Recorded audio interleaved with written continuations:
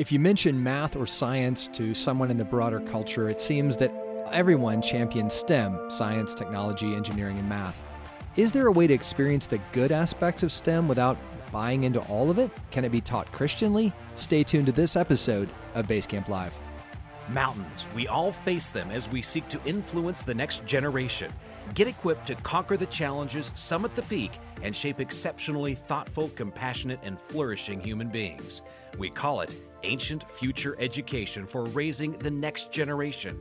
Welcome to Basecamp Live. Now your host, Davies Owens. Well, welcome to Basecamp Live. We are back here at the big Basecamp stage. Kelly Barber joining me here. Great to be here. I won't say what time of day, but great to be here. We were just, somebody came up to us and said, you know, I listen in the evening, but you always say good morning. So right. I don't know, that's just because Kelly's always in the morning spirit, I think. This is an undetermined time right now that we're talking. Undetermined time. Well, we're suspending time, and rightly so, because we were here with a very smart individual, Dr. Mitch Stokes, a senior fellow of philosophy at New St. Andrews College. Mitch, welcome to Basecamp Live. Thanks for having me. Yeah, it's good to be here. Yeah, it's good to have you here. For those that don't know you, my daughter goes to New St. Andrews, so she's going to have you next year, so I got to be really careful in this interview because I might say she's been bringing coffee up here. She's actually running camera here for us, and she's like, Dad, don't mess things up because I got to have a good year next year. So, but Mitch, you received your PhD in philosophy. I love this, from Notre Dame, then an MA in religion from Yale. These are just small community colleges, I know, but these are pretty significant institutions. But here's what's amazing. You also have an MS in mechanical engineering, and then prior to your teaching career, I got to find out about this. You worked for an international engineering firm where you earned 5 patents, if I can even say this, in aeroderivative gas turbine technology. Now, Kelly will know what that is. Right. I'll explain it to you later. Yeah. Can you explain it to me too? Could you explain what that is? Because I know we got other things to talk about, but I don't know what aeroderivative gas turbine technology is. Yeah, it's really just a $3 phrase for a fan. Yeah, it's a big fan. No, these are jet engines that are used for power generation, and in order to get the emissions and the efficiency right, we worked with Rolls-Royce on with their aero engines and used some of their technology for that. So we're adapting aero technology for the power generation. Huh. That sounds really exciting. So how many years were you doing that? 6 or 7 years. 6 or 7 years. Yeah. Wow. So do you have a Rolls Royce now? I've got a couple. All college professors have Rolls Royces. Of course. Yeah, that's each other. I always joke about going back into philosophy for the money, and that's just. Well, in all seriousness, I mean, it's wonderful to have someone. I don't know what the official profile is these days of a Renaissance man, but you definitely have both sides of this going. You can do the Shakespeare thing, and you can also do some serious calculus, it sounds like. There's a technical word. I think it's nerd. Is that what it is? Yeah. Well, it's Latin. No. Well, it's perfect apropos for our topic today, Mitch, because I know, again, I think a lot of times here at Basecamp we're kind of battling the stereotypes of classical Christian education. Right. And certainly one of those is that, that's that kind of education for the mild-mannered, probably girl who likes wearing uniforms and doing little Latin quizzes thing and maybe plays the violin on the side. But we're talking about living in a day and time where the God of science is sort of before us, and I think a lot of parents get conflicted because they think, I really have a lot of admiration for my neighbor whose kids are building robots and involved in the STEM program. So we're really just going to kind of jump into this whole thing of the relationship between classical Christian education and STEM, and are they diametrically opposed or can they exist together?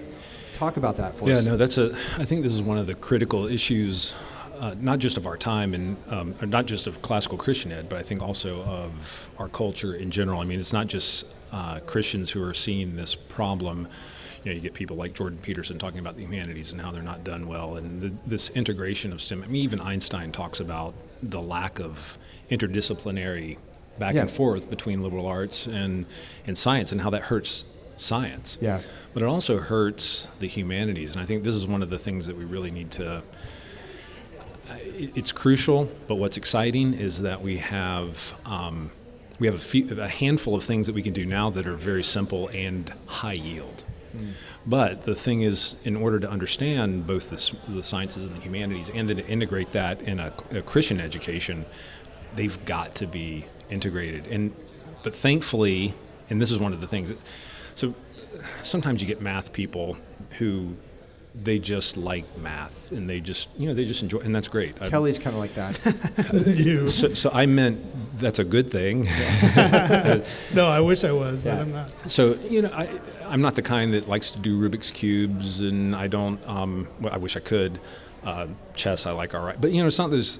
I don't go around looking for math everywhere. What happened is, when I was an engineer, I had this crisis of faith, and that's another story. We can talk about that. But went into philosophy to get some of my questions answered and all of that, and so went into that. And studying that, I discovered, I didn't invent, that the story that Western civilization, the history of Western thought, really grew up around people responding to the math and sciences and developments there. Yeah. And so so here's one of the things. It's not like you go around and like, oh, I'm a math guy, it's like I just got this new hammer and so everything's a nail.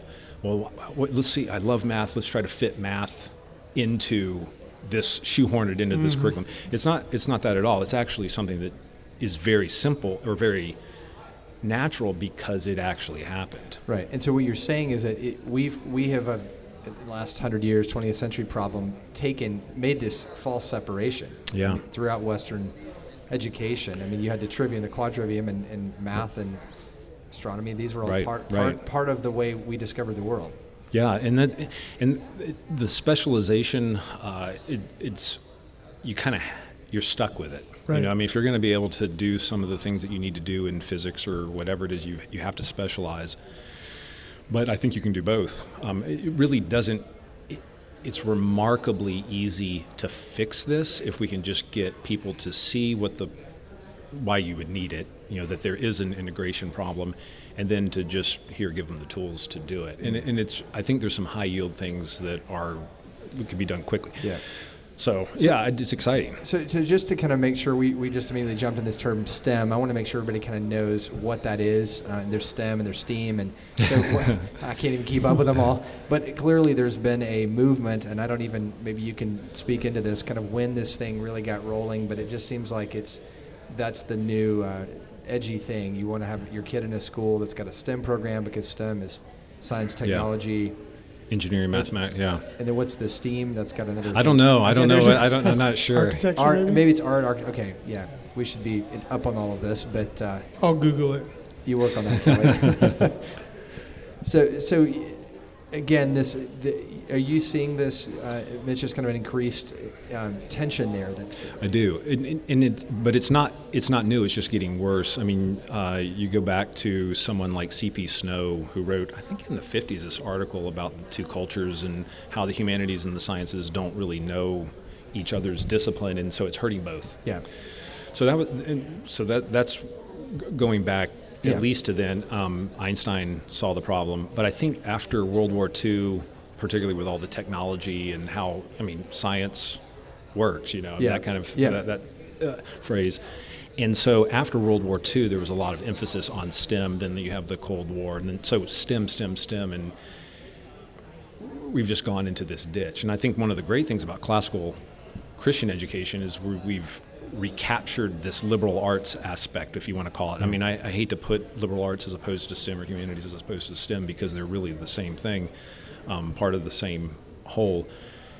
So we've done a great job in recapturing that and emphasizing that. But I think we've also we've gone into the other ditch where we've rejected. Yep. So and there's different people that have different ideas about it. Like, oh, look, I wish my kid were doing this STEM. Some people are like, you know what, I see how the STEM problem, focusing only on STEM is, you're basically truncating your education. So but you just, like almost everything in life, you've got to avoid the ditches. Right. Can't isolate them. Yeah. And it's interesting that STEM focus coming out of an era, right, where that was the industrial machine that was being created in Germany, right? And yet we still took that, and the message we took from that was more education, but STEM education. Yeah. You know, and we missed the core of what was really the underlying issue of how the populace was educated. So, well, I mean, isn't it really just it's the issue at heart is an issue of utilitarianism, because we look at humanities as just staring at the ether, and practical people go get real technical jobs or get jobs where you can earn a living. I mean, I think that's part of the tension. Well, and I think that was and I felt that too when I was getting my own engineering degree. I mean, the reason I went into engineering wasn't because I was thoughtful about it. It was because I was good at math and science, and I wanted to make a good living. Sure. And I mean, giving the power of career choice to a young man that foolish, that was really too bad. Yeah. But anyways, God draws straight with crooked lines, and there's this. I think there's this practical aspect of it, but the problem, and so when some STEM folks are thinking, well, what's the practical aspect of humanities? There's actually a huge practical aspect. I mean, if you look at Einstein, coming up with general relativity, his debate with Niels Bohr when it comes to quantum mechanics back in the early 20th century, I mean, they're reformulating physics based on philosophy. They're taking all things from Kant, Mach, Hume, and just it's influencing what is a scientific theory supposed to do? I mean, Einstein actually, in some ways, rejected aspects of quantum mechanics because of his philosophy, because that's just not the way the world works or what science ought to do. Right. And it turns out that that's a crisis now, is trying to figure out, well, how do we interpret quantum mechanics and all that? But all of that matters for science, and you can't answer those questions unless you know the humanities and the philosophy. Yeah, they absolutely have to fit together. So Mitch, I think we're stating the problem. We're going to take a break here in a minute and come back and kind of just talk about what do schools look like, what do our homes look like when it comes to balancing these two things. But the point that you're making is clearly that it's a false dichotomy. We shouldn't fall on either side of the ditch.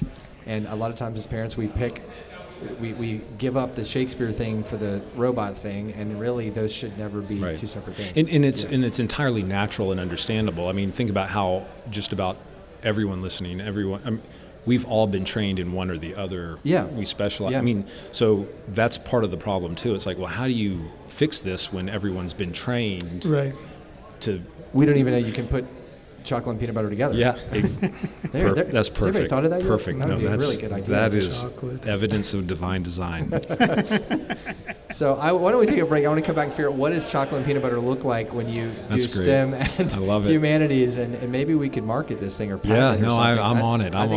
Let's do this. Maybe find someone who knows how to do a patent. We'll be right back and talk more with Mitch Stokes.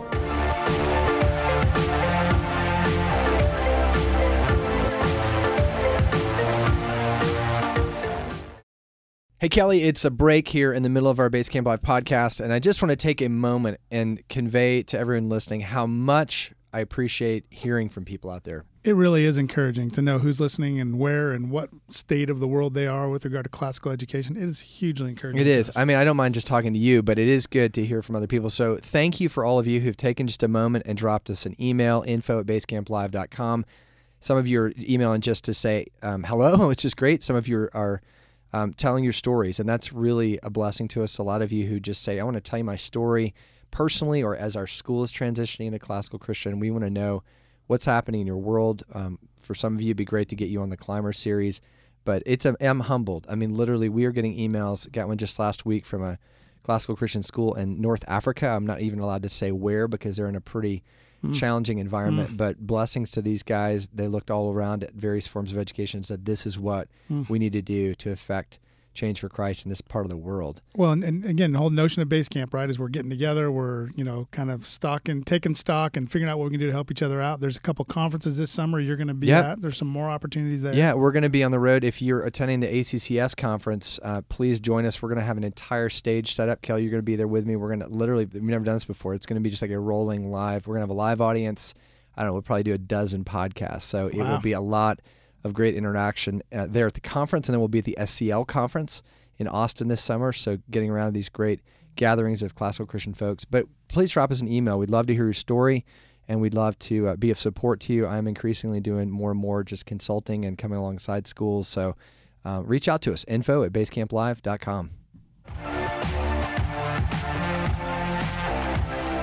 Welcome back to Basecamp Live, here with Dr. Mitch Stokes. We're talking about this dichotomy that shouldn't exist between the world of classical Christian humanities and STEM. So we're just talking about the genius idea of putting chocolate and peanut butter together. But what does that actually look like? I know that I know what that looks like as a Reese cup, but I don't know what that looks like in a school. Can you walk me through that?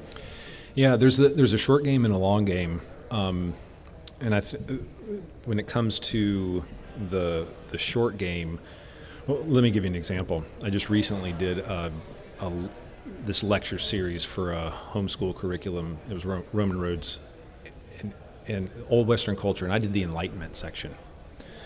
So it was a 12-week portion, did the Enlightenment section, taught about Hume, taught about the Enlightenment. Yep. But a lot of it was also scientific revolution and how Hume and Kant were responding.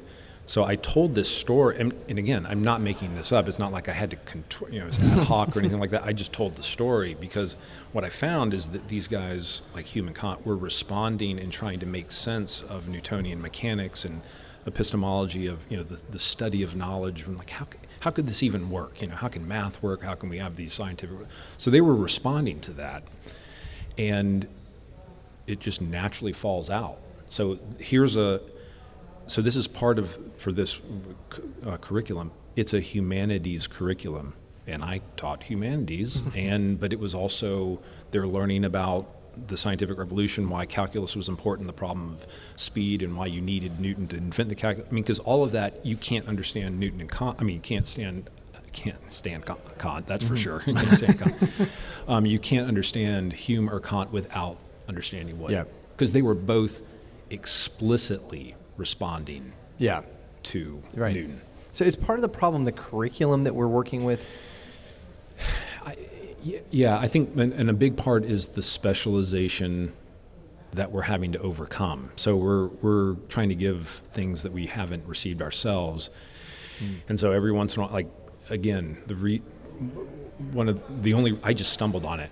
And it was because of a crisis in faith. It was like this hard point in my life, but it ended up being, wow, a discovery of sorts. And I think once we start seeing, and other people have thought about this too, but because we're so ingrained, even in philosophy, even in STEM, engineering, the people in philosophy went into philosophy mostly because they're not STEM folks. That's the kind of But there are people who are philosophers of science and philosophers of math, and they linked it, and they're the ones who remember. Yeah.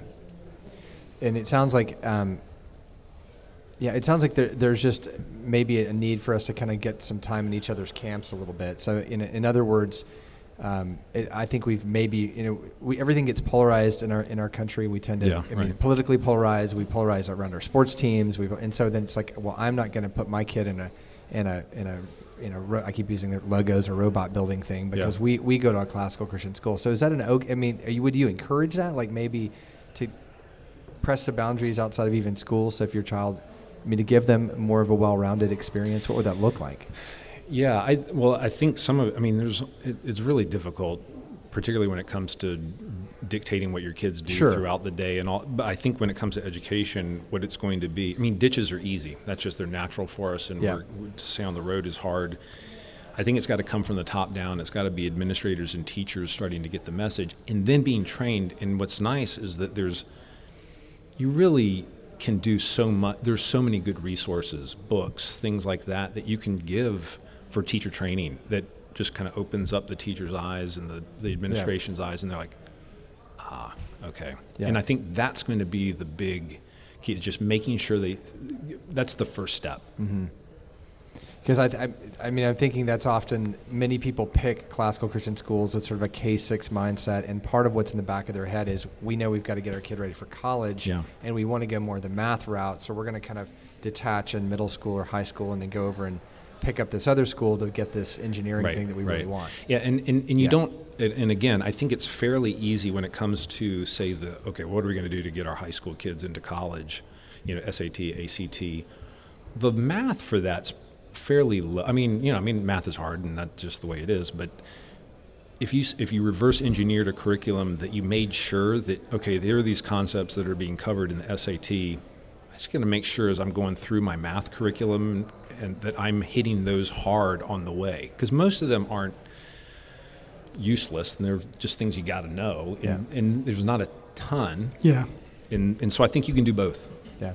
Well, and I think, and kind of, I think, Davies, what you're driving at is the conversation becomes, well, what are we going to do then with our kid who wants to be an engineer but isn't going to get, again, this crazy number of hours on the STEM side of things at a classical Christian school? Yeah, do you supplement that somehow? And so then thinking is, right, and this is the explanation, so I guess I want to hear if your thoughts, if this is being articulated appropriately from an administrator level, is we're teaching you how to think, we're teaching you the ways to reason, we're teaching how these things are connected. Yeah. You're not going to get Right. hundreds of hours in the lab, but you're going to understand how to think about things. Is that the right way to approach that? You used the phrase less is more. Yeah. Is that the kind of? Yeah, I think that's exactly right. And here's the danger is just us wanting to do everything. I mean, we have that as parents, we have that as teachers, I think it's our American worship of speed and volume. Oh man, it is so deadly. The European math texts, like German math texts versus American math texts. I mean, that 60 some concepts versus 9. Really? That's just one example. But we can do more with less, but it's got to be the right kind of less. And you need people who have a foot in the STEM and in the humanities to be able to make those choices. I just look back at my own engineering career, the things that I wish I would have learned that prepared me for my engineering career. There was so much that I didn't need and so much that I did. Some of the fundamentals that I wish would have been just hammered in, like just stuff, most of it I didn't use, but so much that I did use, I covered cursor, just really quickly, so I didn't really have a handle on that either. So I ended up really kind of not, I did, I got the grades and all of that, but we could do this a lot better, and it's not hard. Once we know what to focus on, and it all of a sudden starts clicking, and the whole big picture comes together. So if you're out there near a school and you don't have a Mitch Stokes, you don't have somebody who loves philosophy and can do engineering and likes engineering as a teacher, just a practical standpoint, what does that school do? What are they thinking about in terms of curricularly and how to integrate classes? Again, that's a big question. The first thing to do is to start getting the teachers reading some just very central, high yield books. You can't read everything. There's only so much you can do, but there are a handful.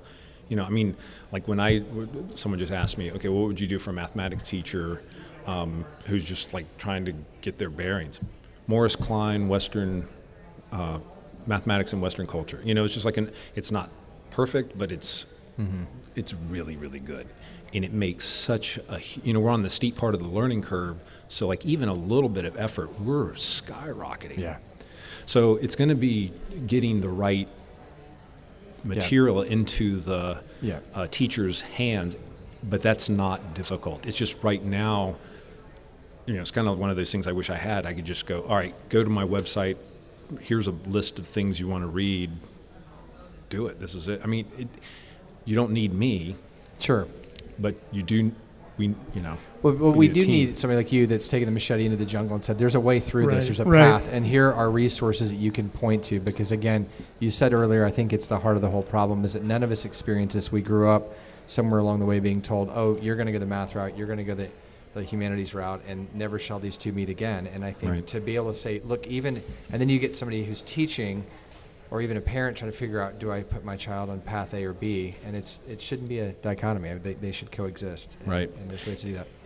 And again, we shouldn't try to say, we shouldn't tell parents, don't worry about them getting into college. Don't worry about that. You can't do that either. that's not realistic. They need to. This is the culture we live in, but it's not. Doing well in math on the SAT is not a super high bar if you pull back on some other things that are less effective or less important. Yeah.